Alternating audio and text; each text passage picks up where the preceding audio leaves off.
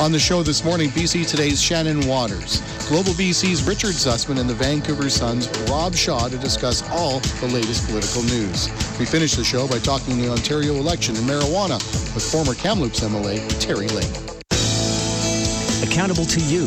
This is Inside Politics with Shane Woodford for Kamloops Computer Center on Radio NL. Good morning and welcome to Inside Politics. Pleasure to be joined on the line this morning by BC Today's Shannon Waters, Global BC's Richard Zussman, and the Vancouver Sun's Rob Shaw. Welcome all. Morning, Shane.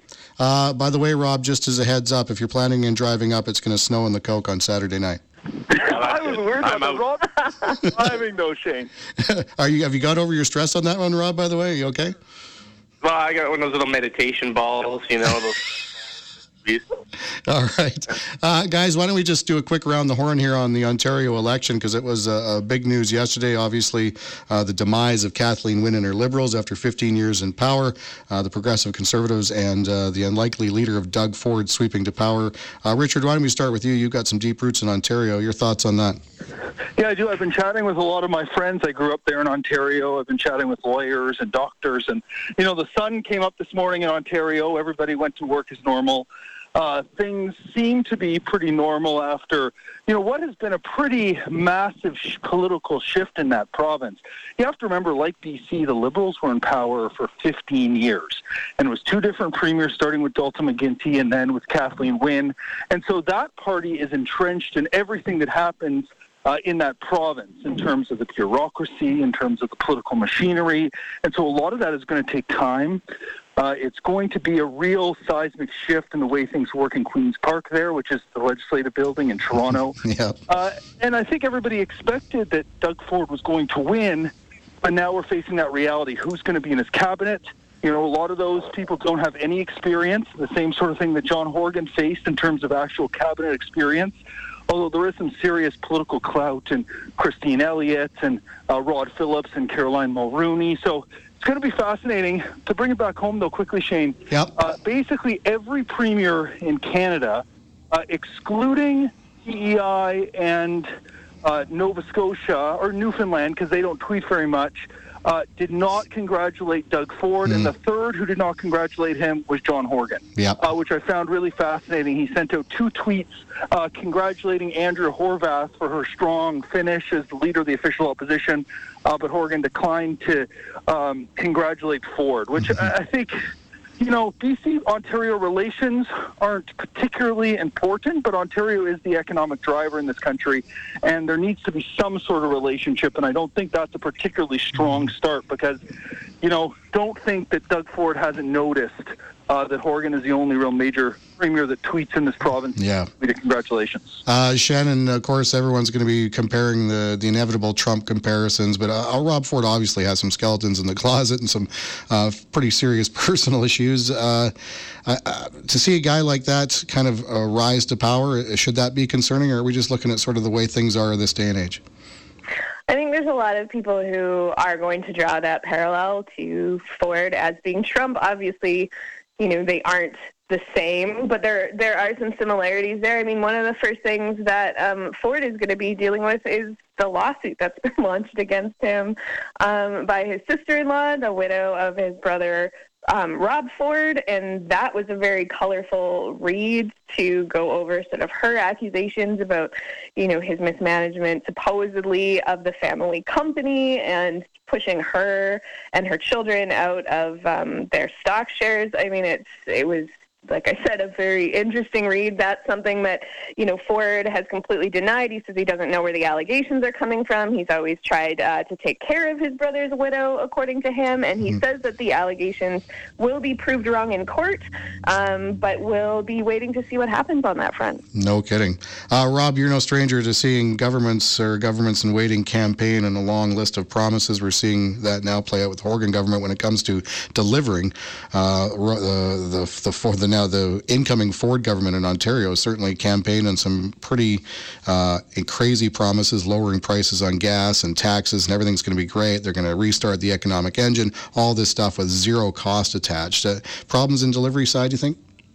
Yeah, well, they better get Bucket Beer going because people are going to be upset if that doesn't actually happen. But, it was a campaign built upon the idea of fiscal prudence and reducing the deficit and taking your tax dollars seriously. And I mean, it was interesting to watch that Doug Ford wasn't even able to really identify the efficiencies that he was going to cut in government in order to keep, reducing the deficit. So there's a reckoning period, the traditional honeymoon period that exists after any kind of change in government where, John Horgan was able to enjoy this as well, where you get quite a few months where voters say, let's give this person some time. But the worrying part about Doug Ford is that there's not a lot of path that he's outlined on how he's going to achieve his goals. So it'll be a fascinating few months to watch that transition into power before voters kind of wake up and realize what they actually elected. No kidding. Okay, let's talk proportional representation. I'm getting my butt handed to me on Twitter by Justin McElroy, which underlines to me some of the complexity of this process. They rubber stamped the proportional representation recommendations, so we kind of know what the playing field is. July 1st, obviously, the start of the official campaign. The no side yesterday, Richard, saying they don't want people to vote in the second half of the two-part question here. Your thoughts on that? Yeah, I think it's an interesting strategy. Again, we're not voting tomorrow. We're voting in October and November, and there's a lot of time between now and then. And sure, the systems are complex, and we don't know a lot about them now, but there will be a lot of information thrown at us over the next little bit to help us make a decision in terms of what system you want. The theory I was tossing around yesterday is the no side could easily say, not just don't vote on the second question, but vote on the most complex second question. And so on the first question, vote against PR, and then vote for what you believe is the most complex one. And the no side, led by Bill Tieleman and Suzanne Anton, could choose that. And then that may end up being the system we have and throw the whole system into chaos. And then after these two elections, there's another referendum, and the voter very clearly in a chaotic system would then go back to first past the post. That may be the way that Tieleman and Anton get what they want. It's more effective than not voting at all, because if they don't vote at all, then the PR supporters will get the system they believe works best. Maybe it works, and then maybe people support it and we continue along the path of PR. I know there's a lot of hypotheticals here, but I think it's a little bit silly at this point from the no side to be throwing out scenarios where people abstain entirely from the vote, especially considering there is a lot of time between now and when people get their mail-in ballots. Yeah, well, maybe not enough time considering the complexities of some of these systems. Shannon, we were talking last week about whether the timeline was sufficient, whether people have time to inform themselves. It caught my ear this week when John Horgan basically said, well, they can just Google it. What'd you think of that? It made me laugh, especially because he said the Google. Yeah, right. I think Richard's right. I think there is time. We do have months. It's summer where, the legislature's not sitting, so relatively quiet on some other sort of political issues that have been dominating the landscape. I'm really interested to see the campaigns get going and to actually explore kind of the issues around, the complexity of the systems and what they might actually look like, rather than what up until now, to me, appears to be mostly the BC Liberals talking about the stacked deck and the rigged game. I want to hear the merits of the systems and, what PR could bring to BC, and I want to hear the concerns of people who don't want to change. Now, I talked to Bill Tieleman. I interviewed him for BC Today this week, and he said that he personally will not be filling out the second part of the ballot.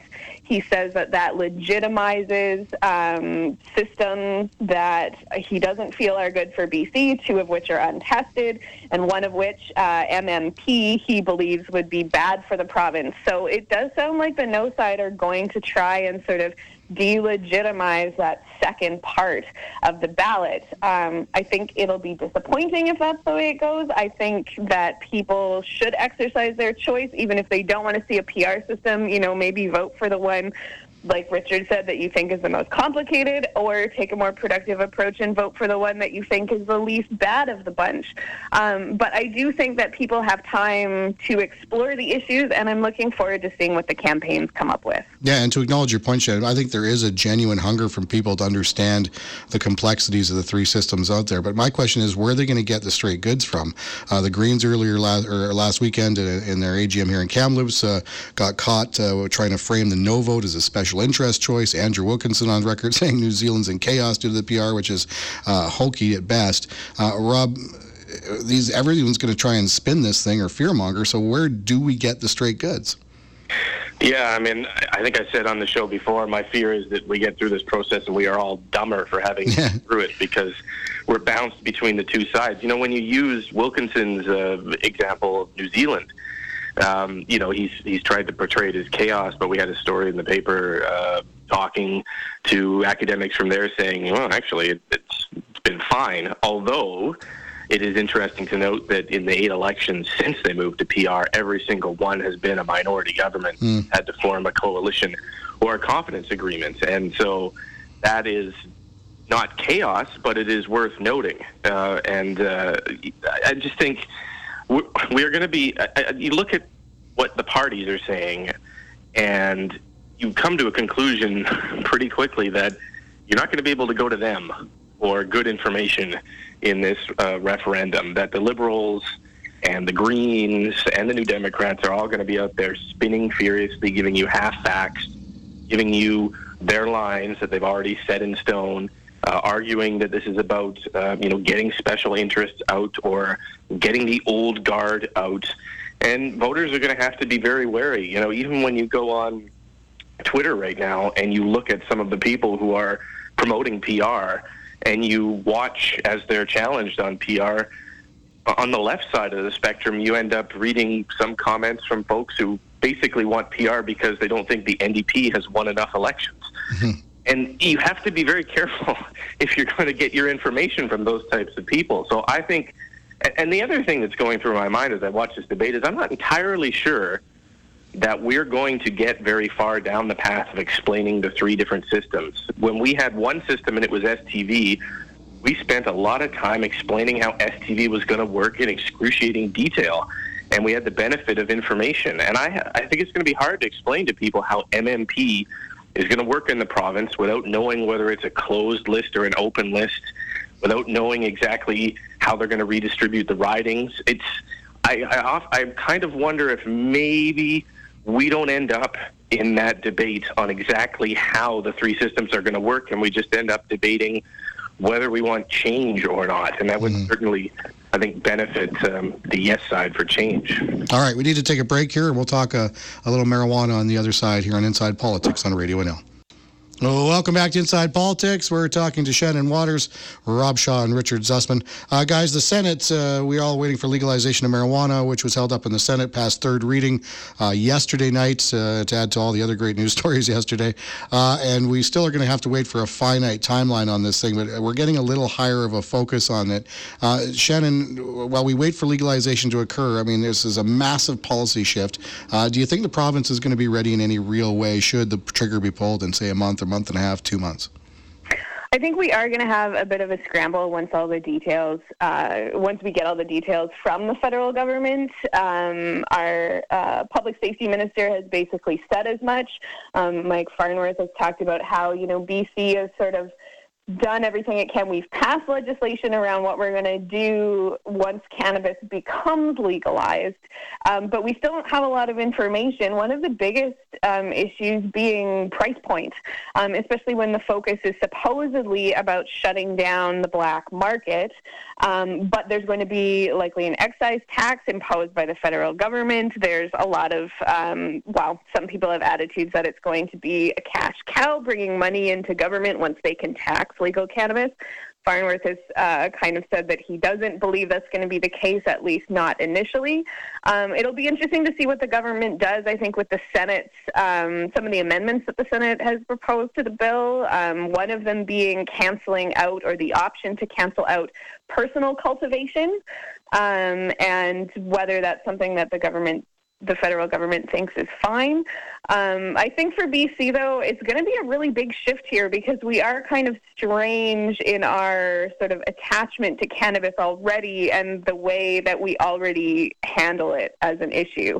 A lot of people, I think, are hoping, a lot of people who are looking forward to legalization have been hoping that it's kind of going to mean things stay the same and pot is very readily available and everybody has access. But with the government, with its hand in things, I think we're going to see a pretty big shift, especially in places like Victoria and Vancouver, where you have had these dispensaries kind of operating in a gray area, and all of a sudden there is going to be both a federal and a provincial regulation regime in place.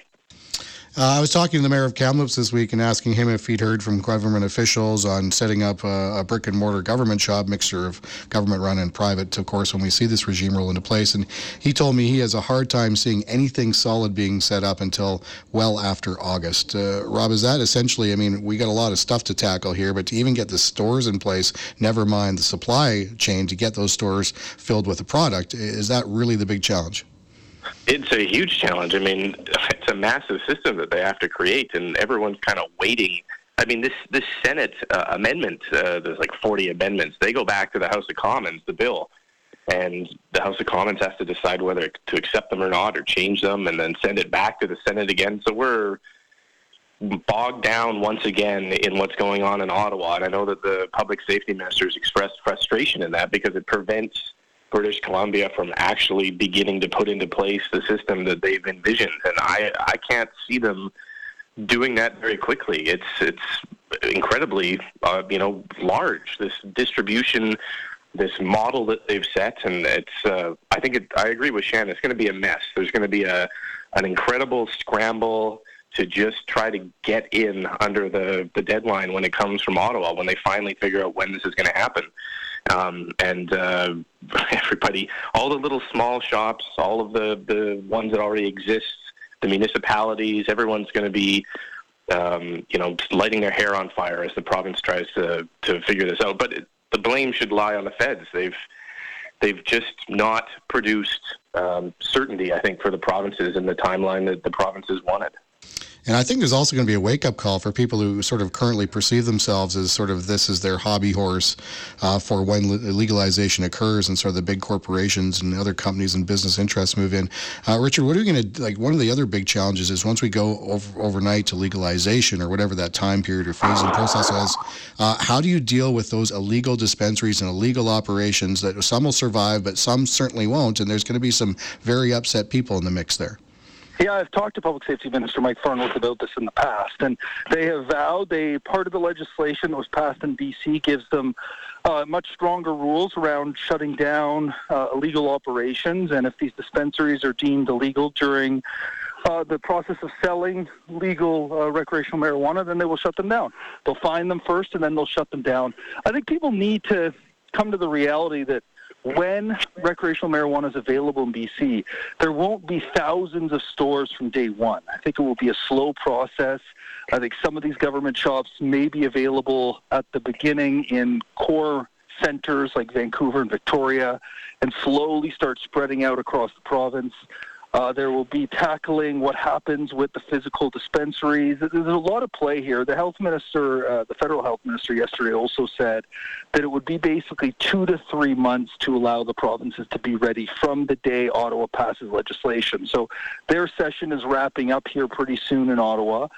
If the legislation isn't passed this session, then we could see some pretty massive delays unless they have an emergency session in Ottawa. And so even from 2 to 3 months from next week, we're looking now at the middle of August to the middle of September till we even start seeing this in many provinces. So I think people need to get out of their head this July 1st date that was originally reported, and that recreational marijuana won't be available till much later in the summer, if not into the fall.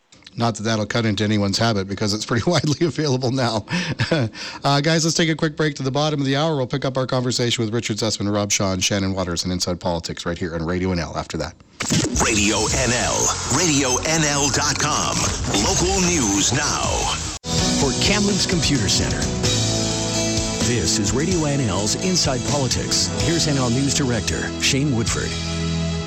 Good morning and welcome back. Accountable to you for Kamloops Computer Center. This is Inside Politics with Shane Woodford on Radio NL.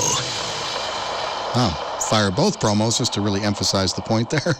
Good morning, Shane Woodford here on Inside Politics. Real pleasure to be talking to Richard Zussman, Rob Shaw, and Shannon Waters. Guys, let's sort of talk about dual issues all wrapped under one thing. David Eby caught my eye that he was the subject of a really interesting Maclean's article this week, tied into his rising star within the party. Is constantly his name coming up as a future leader. He, of course, is the face of many different important portfolios, one of the busiest ministers in cabinet. And he's also, with that fame and with all of those portfolios, comes a fair amount of flack and criticism because his face is attached to a number of things that people are not very happy about. A lot of news stories about the housing forum that kind of went sideways down in Vancouver. So maybe we'll talk to you, Rob, first on this. A, is Eby in trouble? And B, do you think that there is some kind of tax revolt brewing that's going to bite him in the butt? Yeah, well, I mean, he's in trouble now, but it could be a long time till the next election, depending on how things go. And in fact, if we do end up with PR and his seat is salted earth and he can't win it back, then one of the options in PR is just to stick him on the party list, and he could just win as a regional party member as well. So he's not, depending on how things go, he's not completely, gone from the legislature. But he is in one of the wealthiest ridings.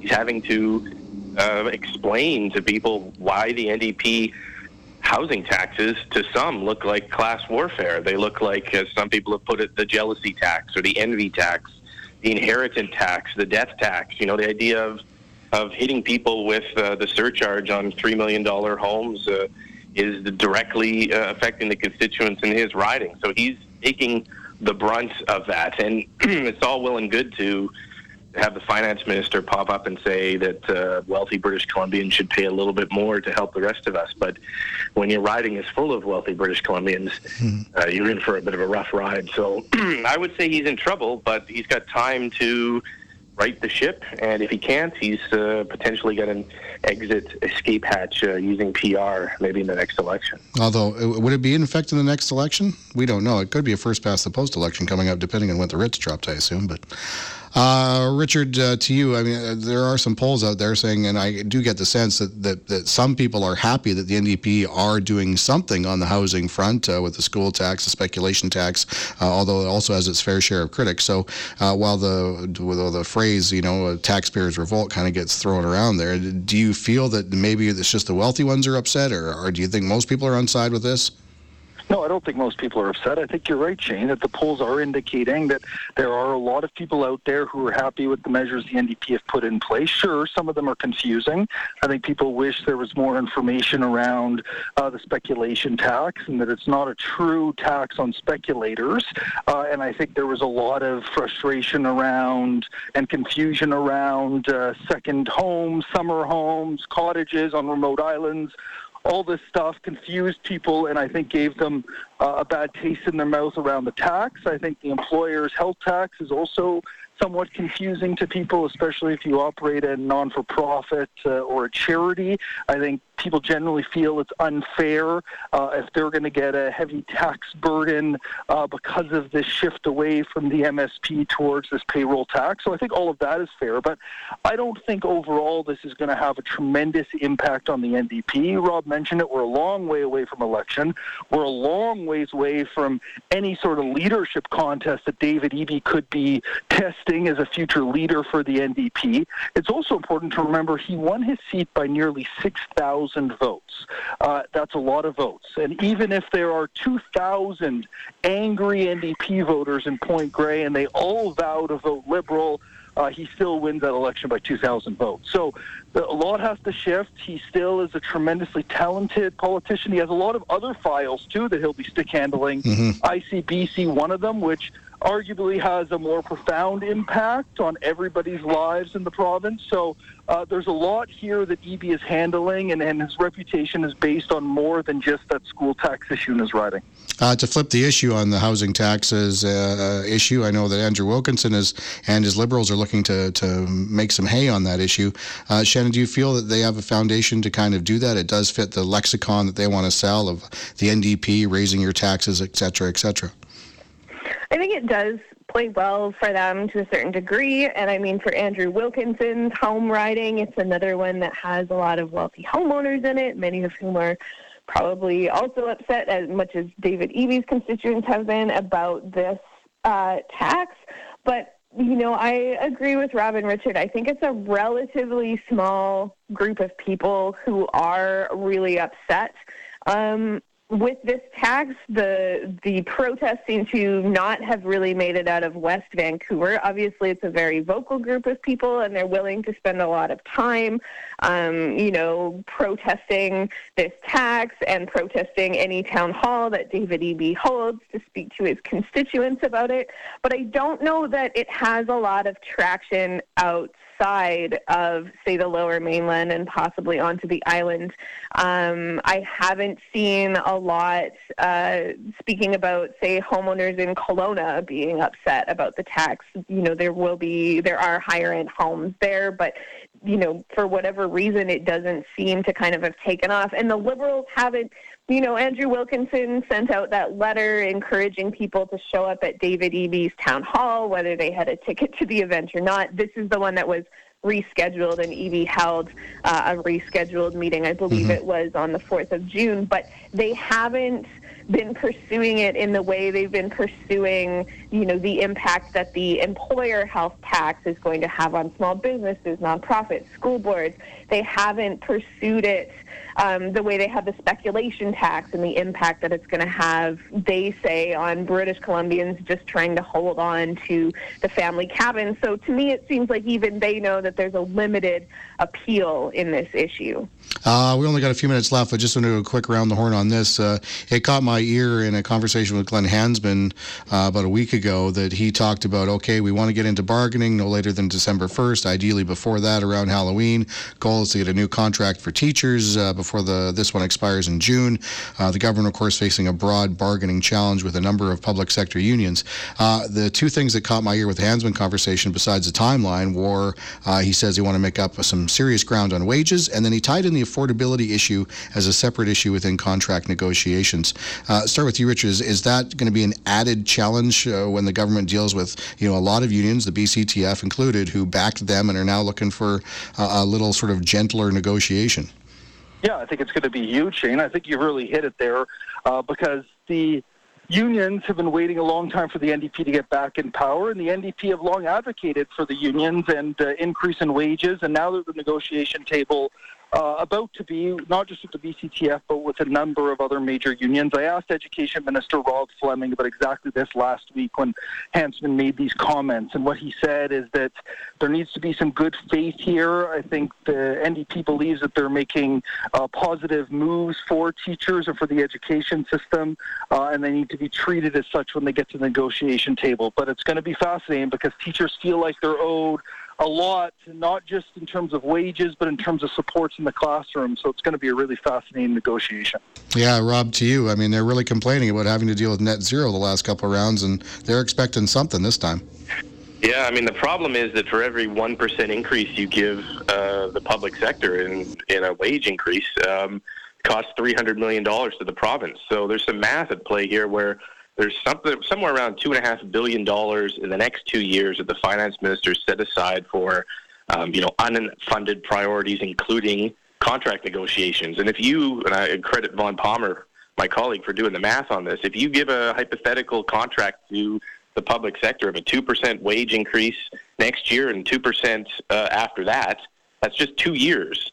You eat up 70% of all of the unallocated funding in the budget for the next 2 years. And that's not where the New Democrats want to be when we're dealing with tax tweaks, when we're dealing with exempting charities and nonprofits from the employer health tax. I mean, that's money that the government has to set aside for emergency political priorities. So the BCTF is clearly looking for something, but they are going to run into the practical reality of a government that doesn't have a lot of money to accommodate a big wage increase, and I think the teachers are going to be disappointed when they hear that at the bargaining table. Yeah, no kidding. Last word to you, Shannon.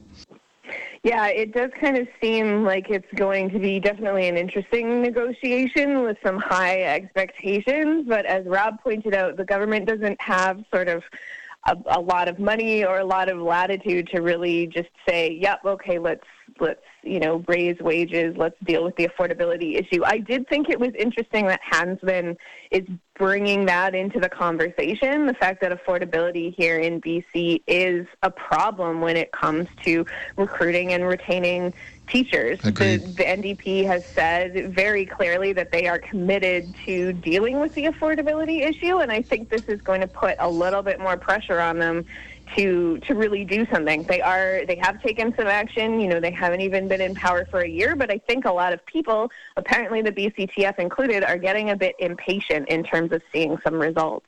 Excellent. Guys, it's been a pleasure. Thank you so much.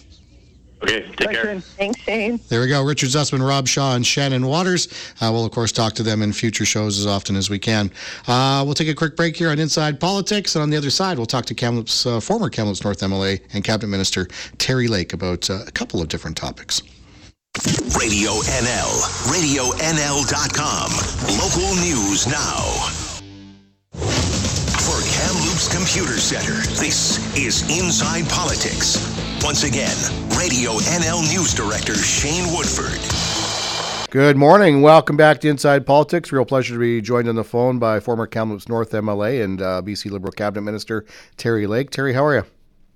Good morning, Shane. I'm great. Well, in the aftermath of the Doug Ford victory here in Ontario. Yeah, that was a bit of a shocker. We obviously didn't know how that was going to play out. It did seem to belie the polls in some ways, with the NDP underperforming and the PCs overperforming. But at the end of the day, as sort of an Ontario resident, half resident now, what's your sort of reaction as a sort of a politician and being in the province? Well, it's a bit of a shock. I mean, to be honest, but not a surprise in that everyone knew the Liberals, Kathleen Wynne's Liberals were going to be gone. And, they didn't retain party status down to 7 seats from something like 70 before. But still, I think people, even though there was we want to change kind of a feel that swept this election, I think people are still coming to grips with the fact that Doug Ford is now the Premier of Canada's largest province. And everyone is kind of speculating on the kind of chaos that may ensue from that. Yeah, no kidding. So you have obviously some experience in government under both Gordon Campbell and Christy Clark as premiers here in BC. So you have some knowledge of the interprovincial relationships. Any idea how this Doug Ford situation might impact or play out in those relationships that could impact this province, or no? Well, there'll be some provinces that probably, will be well aligned. Saskatchewan comes to mind, and who knows what happens in Alberta a year from now if Jason Kenney is elected premier.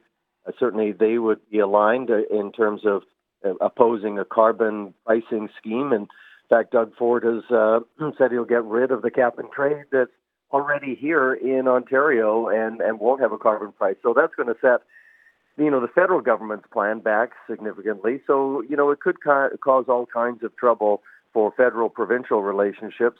But there certainly will be some allies, particularly in Western provinces, with Mr. Ford's approach to carbon pricing.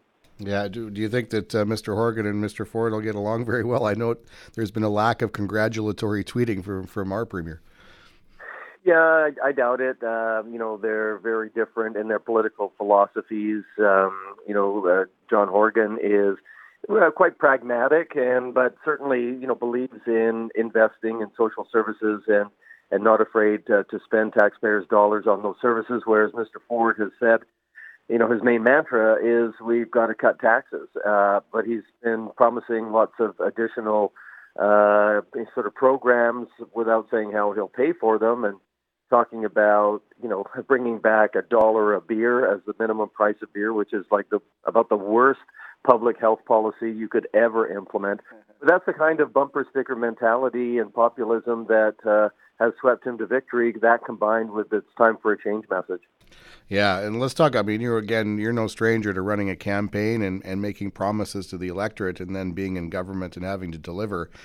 He made a lot of headlines for not putting out a finite economic plan and making tons of promises. I know in his speech last night, he's going to lower the price of gas, lower taxes, the list goes on, and yet Ontario does have some dubious finances. Do you think delivering the government he promised is going to be a challenge?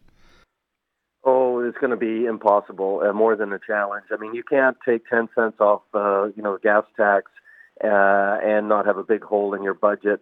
All of the things that he's promised to bring hydro rates down, all of that takes money. And, the whole theory that if you just lower taxes on business, that the economy will do so well that it'll all even out in the end, that might work if the economy has been challenged or held back. But, I mean, the economy in Ontario has been climbing and climbing and climbing and outperforming itself year over year. So, I don't think there's really been any impediment to business here that is going to result in a whole bunch of windfall revenues for the province if he cuts taxes. So I think he's going to find himself in an impossible situation. But, it takes time, and there'll be a period, a golden period for him where he'll enjoy his victory. But then reality will come crashing down with the first budget. Last question on this topic before I switch it up to marijuana, but I know from our chat yesterday you talked about politics needing good people. There does seem to be a certain sector where we're getting people that aren't so good, your Donald Trumps, to maybe to some extent Doug Fords. Conservatives are celebrating a victory, but do we celebrate victories when people like this get elected, Terry? I mean, they're going to spend some time now instantly going on the defense, not only on the policy side, but probably on the personality side as well.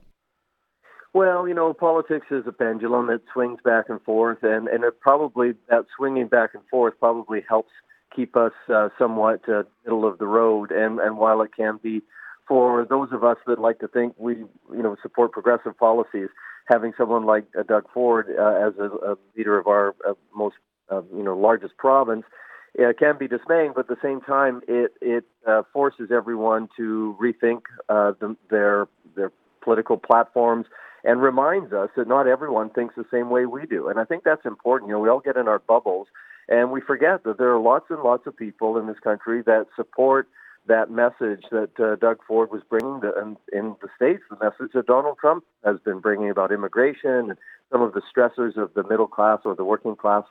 So it's important not to ignore those things, but at the same time, we don't want that pendulum to swing too far. And so I think the Liberals here in Ontario have a real challenge ahead of themselves rebuilding that party. And the NDP, while they did better than they have for a long time, still weren't able to break through in the way they thought. Does that speak to the need for all politicians, Terry, to sort of reconnect with just people instead of what seems to be sort of a disconnect, which is fueling some of this stuff? Well, I think you get governments like the Liberal government in Ontario that, tries to do too much social engineering. They think they know what's good for everybody and put policies in place that cost taxpayers a lot of money. And it starts to rub a certain section of the population the wrong way, like they're being told how to live their lives and the government can do everything better than the private sector. So, I think it again just brings us back into the middle, that the best way to govern in this country is from the middle, that we have a market economy with a social safety net, and getting that balance right, it can be tricky sometimes. All right. You have, of course, since left public life and now working with the Hydropothecary Corporation in the legalized or pending to be legalized cannabis industry. The Senate, which was one of the big hurdles, passed the marijuana bill in third reading, which gives us a little bit more of a focus on the pending timeline and the imminent arrival on this legalization regime. 4 dozen amendments, though, inside the bill. As you watch this thing process, Terry, is there good news, bad news in this thing or no? Well, I don't think the Senate has ever felt more relevant because they put a lot of work into this and there was a lot of focus on this bill. So, this new independent Senate, it was an opportunity for them to demonstrate that they actually were doing some real work. And many senators did some excellent work, some not so much. And we saw some very simplistic ideas put forward. But at the end of the day, it's good to get it through the Senate. Now it will go to the House of Commons. They'll decide whether or not to accept all those amendments. I suspect they won't accept them all. They'll accept the technical ones. And they may accept one of the major ones, which was around giving the provinces the right to say no to growing at home. But I don't think they'll accept many of the other amendments. So then it'll have to go back to the Senate after the House of Commons for a quick vote. And then hopefully within a week or so, this thing will be wrapped up and we can get to the next stage of legalization. Do you think that we're ready for legalization, Terry, from a practicality point of view of having bricks and mortar shops and supply chains and all of that stuff now that we're sort of on the doorstep? I think so. In September when retail stores start to open, and of course they're not all going to open at once, it'll be more of a process than an event. And but everyone's working really hard. It's amazing what work you can get done when there's a looming deadline, and governments and private sector are similar that way. So while it still will be a challenge and there will be some bumps in the road, I don't think that's a reason to slow this down. I think it's better just to get started and then deal with issues as they are identified, because public policy never gets done properly or exactly the way you want it the first time. You have to tune it as you go, and I'm sure that'll happen with this. And from sort of an inside in the industry perspective, Terry, what's the biggest challenge, both from sort of what we're seeing in the legislative side and in the side of the practicality of this regime that's will soon arrive? Well, I think you mentioned the supply chain and making sure that all those components are there. And we have to line up, of course, with the regulations around packaging, around labeling, and until all those are finalized, we kind of have some idea what we're doing. But we don't have, the final word on all these regulations. So if things are different than industry is expecting at the end of the day, then that will cause some problems in getting product ready. But generally speaking, I think we're pretty good. There may be a tight supply at the beginning because a lot of the producers are in the growth stage in terms of building new facilities, and they're not all ready yet. But again, all the stores won't be open at once, and so the retail outlets and the supply behind it probably will be well aligned. All right. The one issue I do want to talk to you about is this issue of branded clothing, which is a bit of a headline grabber a week or so ago. But as we approach this medical marijuana regime, should companies like yourself be able to not just market marijuana product, but hats, T-shirts, and all that kind of jazz? Well, the government is making it very difficult to differentiate one brand from another just with the labeling and packaging requirements and the general requirements around promotion. If this amendment is put forward that doesn't allow you to have your logo or your name on anything other than your cannabis product, it really will hamper companies' ability to market themselves. And, when you think about the public health implications, I mean, you can see liquor advertising, liquor promotion everywhere. And so to treat a product that is less harmful than alcohol in such a restrictive way, number one, I don't think it's fair, but number two, will not allow us to compete with the black market that doesn't have to have any regulations on the way they market and the way they promote themselves. And today you can see that easily on the internet. You can see it in downtowns throughout Canada. And so if we want to beat the black market, we've got to be able to compete, and that means being able to promote ourselves to some degree. All right, perfect. When are you going to be back here at home in Kamloops? Hopefully towards the end of the month. I've got to go see my old dog before that final time comes. Poor old pal's getting up there, so I'm looking forward to seeing him a little bit later. All right, sounds good. Always a pleasure. Thank you, sir. Thanks, Shane. That was former BC Liberals Cabinet Minister Terry Lake, now working with the Hydropothecary Corporation in the legal marijuana industry out of Ottawa. We'll take a quick break here on Inside Politics on Radio NL. On the other side, we'll talk Trans Mountain Pipeline and his meeting with the Prime Minister with Team First Nation Chief Ernie Cray. Radio NL, RadioNL.com. Local news now. Welcome back to Inside Politics. Real pleasure to be joined by the Team First Nation Chief, Ernie Cray, who had a meeting with the Prime Minister earlier this week over his support of the Trans Mountain Pipeline. Ernie, welcome. Obviously, a lot of media attention on the meeting in Chilliwack yesterday with the Prime Minister concerning the Trans Mountain Pipeline. Coming out of that meeting saying in interviews that he's going to get the pipeline built no matter the political cost, saying if he loses seats in BC because of it, then essentially so be it. Your sense of what the Prime Minister said and what do you think is going to happen going forward based on that conversation? An hour and 30 minutes with the Prime Minister yesterday, and we wanted to meet with him because a game changer has taken place. Kinder Morgan is exiting stage right, so to speak. I think, in late August, September. And the government, as everyone knows, has stepped forward and will be the owner of what is referred to as the Kinder Morgan TMX, or Trans Mountain. So we just wanted to know how things would take shape between ourselves as the committee and his government in relation to our role as advisor and monitor of the Kinder Morgan pipeline as it's being built. So that's what we focused on the morning that we met with the Prime Minister yesterday. As people know, this committee is made up of First Nations that have agreements with Kinder Morgan. We were told that they would be honored. So, in other words, the government would take responsibility for the agreements Kinder Morgan had negotiated with us, some 43 First Nations. We also have people on the committee that are from First Nations that are opposed to the pipeline. But that works for us because the thing we have in common is once this pipeline construction of it begins, whether you were opposed to it or for it in the first instance, now the focus shifts to actually monitoring it, working with the regulators to make sure that construction is second to none as it goes along to its completion. Ernie, just you've obviously been an interested observer and even a participant in this Trans Mountain debate, and certainly First Nations issues have been preeminent in some aspects, including some of the First Nations that have opposed, and of course some are for. From your perspective, how is that debate playing out within the First Nations community as far as you're concerned? Well, some folks have suggested that the presence of Kinder Morgan has created divisions in the community.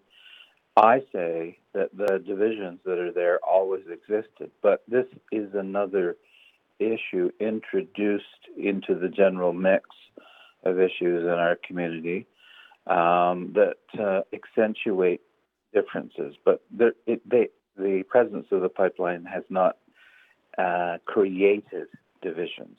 So we're like other communities in Canada. There are people in this instance for the pipeline, in other instances they're opposed to it. But what I'm reassured about and what I'm interested in seeing happen is that this pipeline is built, and because it means a tremendous it will be a tremendous boon. It's already started to be a boon for my community and at least 42 other First Nations community along the Kinder Morgan pipeline route in the way of job training, jobs.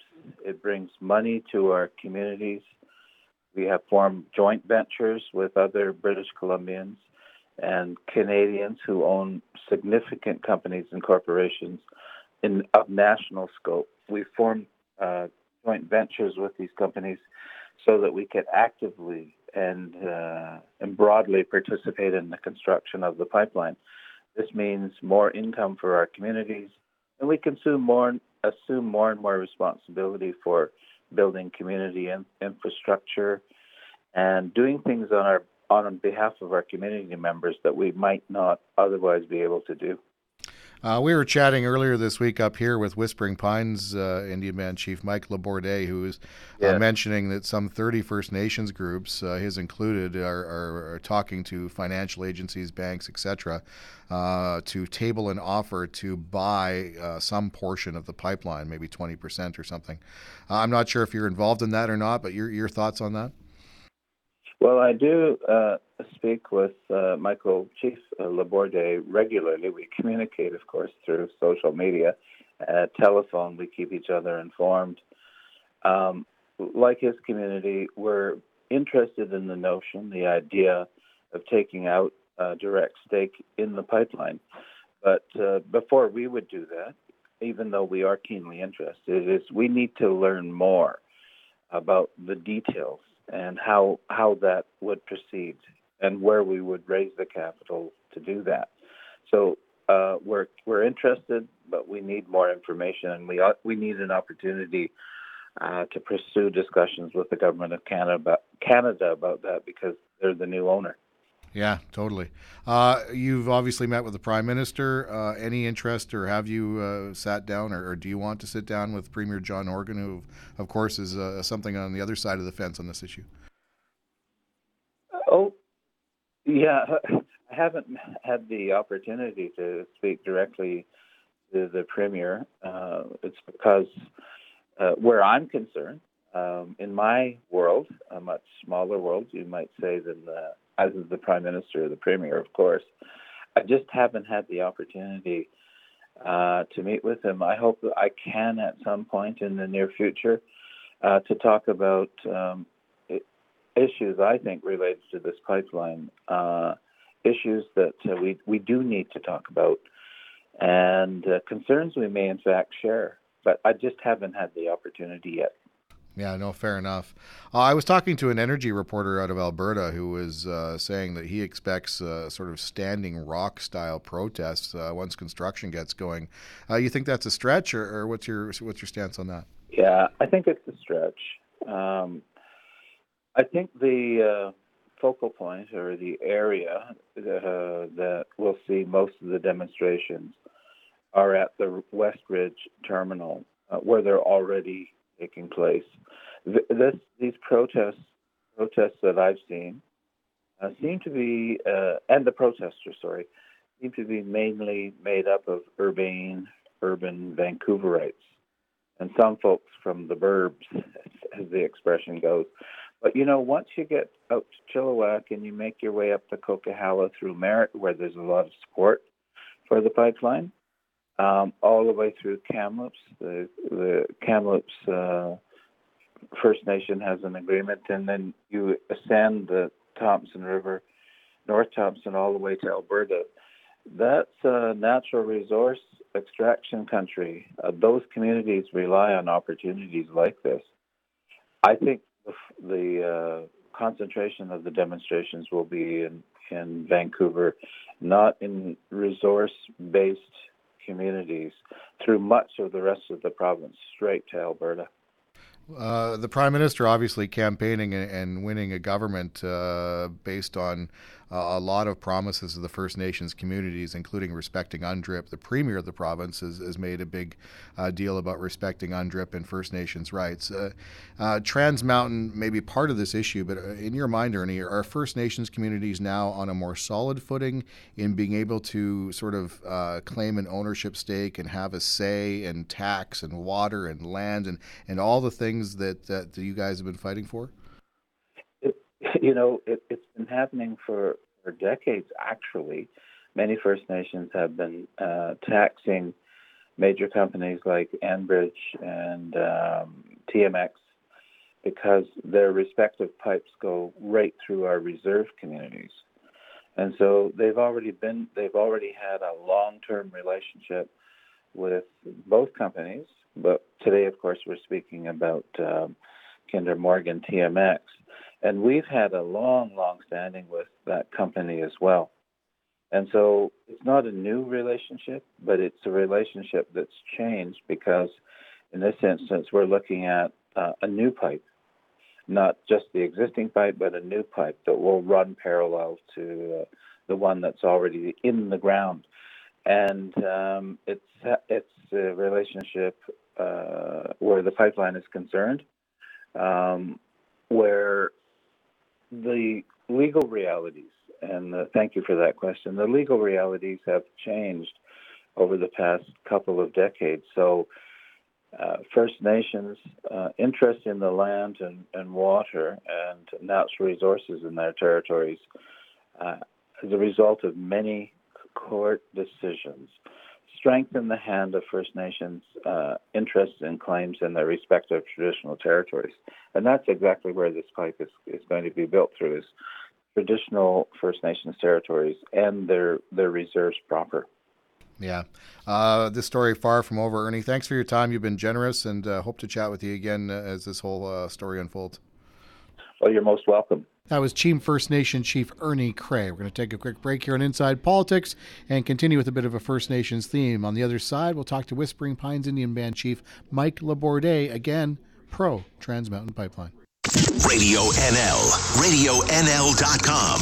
Local news now. Good morning. Welcome back to Inside Politics. Pleasure to be joined on the line by the chief of the Whispering Pines Indian Band, Mike Laborde. Mike, how are you, man? I'm good. Yeah, good. How are you, Shane? Yeah, I am well.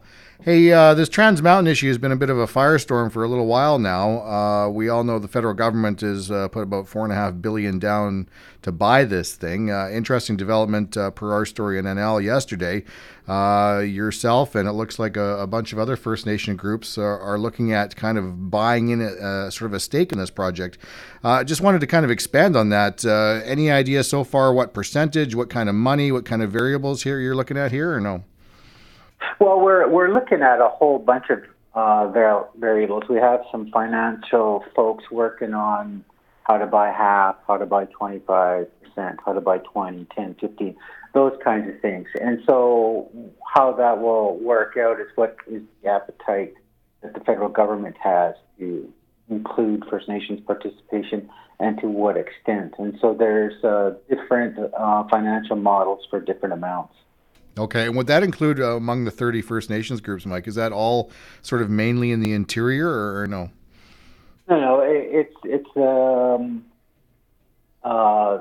groups along the pipeline route, both on the pipeline route and with traditional territory, and there's some expressed an interest from the island as well as the 10 bands from Alberta.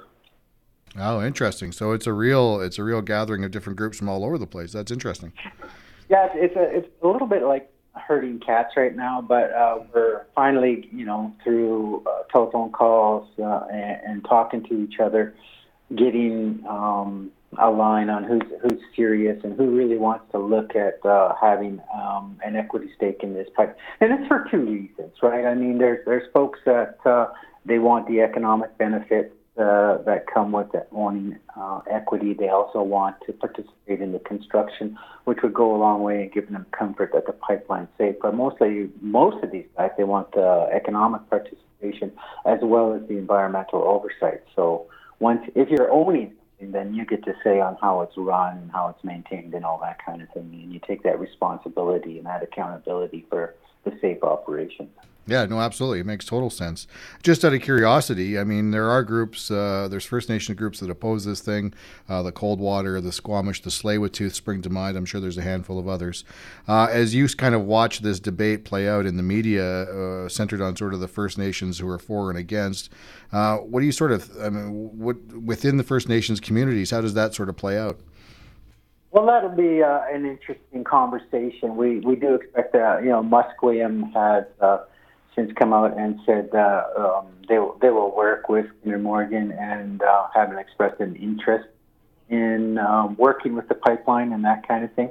We do expect to have meetings with the Tsleil-Waututh and Squamish who are opposed and to outline how we can make this safe and how this can work for all nations along the pipe and in Burrard and along the seaways. I mean, to single out double-hull tankers is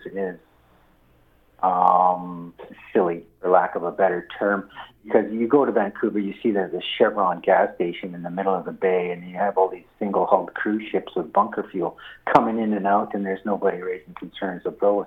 And so those are the kinds of things, those are real conversations that we need to have around safety. We all want clean water, we all want a clean ocean, we all want that clean environment. So this is our chance to incorporate our values into those laws, right? Because right now it's not. We're an afterthought right now, and environmental groups use it. Well, what about the Indians? What about the Indians? And then as soon as all of these First Nations come along and say, well, no, we kind of support it, they abandon us and they say, well, what about the Orcas? What about the Orcas, right?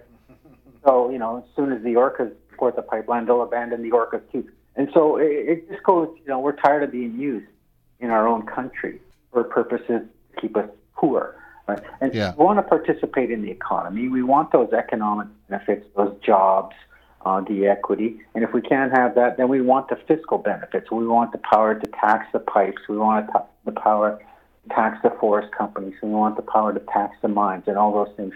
And then also more importantly, to incorporate our environmental oversight.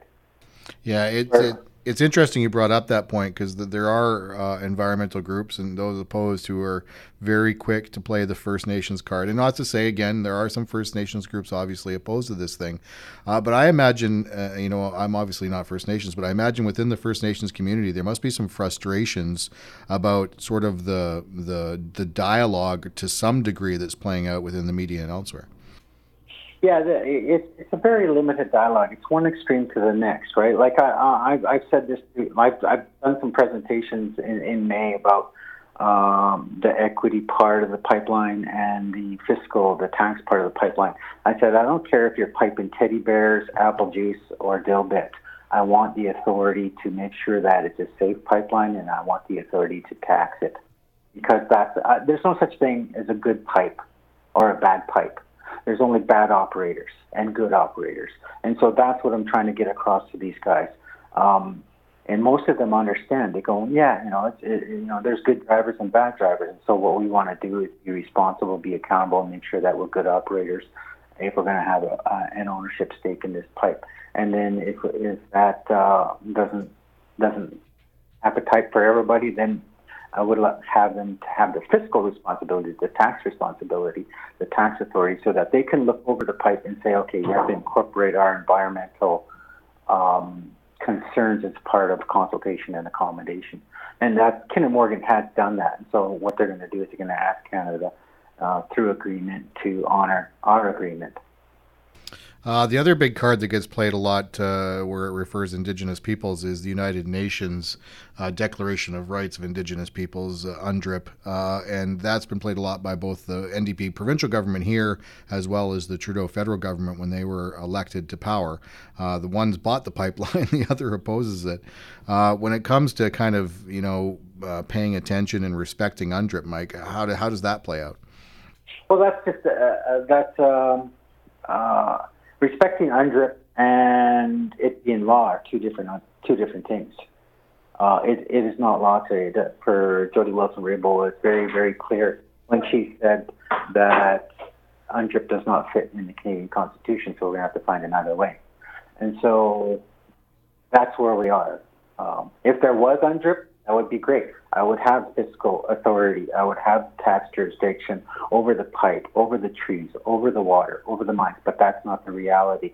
The reality is we're still in consultation and accommodation, and that's what we have to do. We have to work with the feds. We have to work with Canadians and corporations to make sure the environment's safe and that we get to participate in the economic and the fiscal activities that go on around us. The pipeline itself, obviously, is yet to sort of the major construction is yet to start. There is some.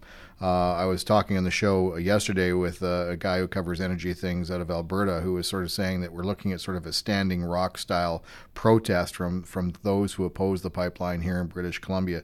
Do you think it's going to get that bad or no? Well, I think it'll probably come to a head, but I think cooler heads will prevail when people realize.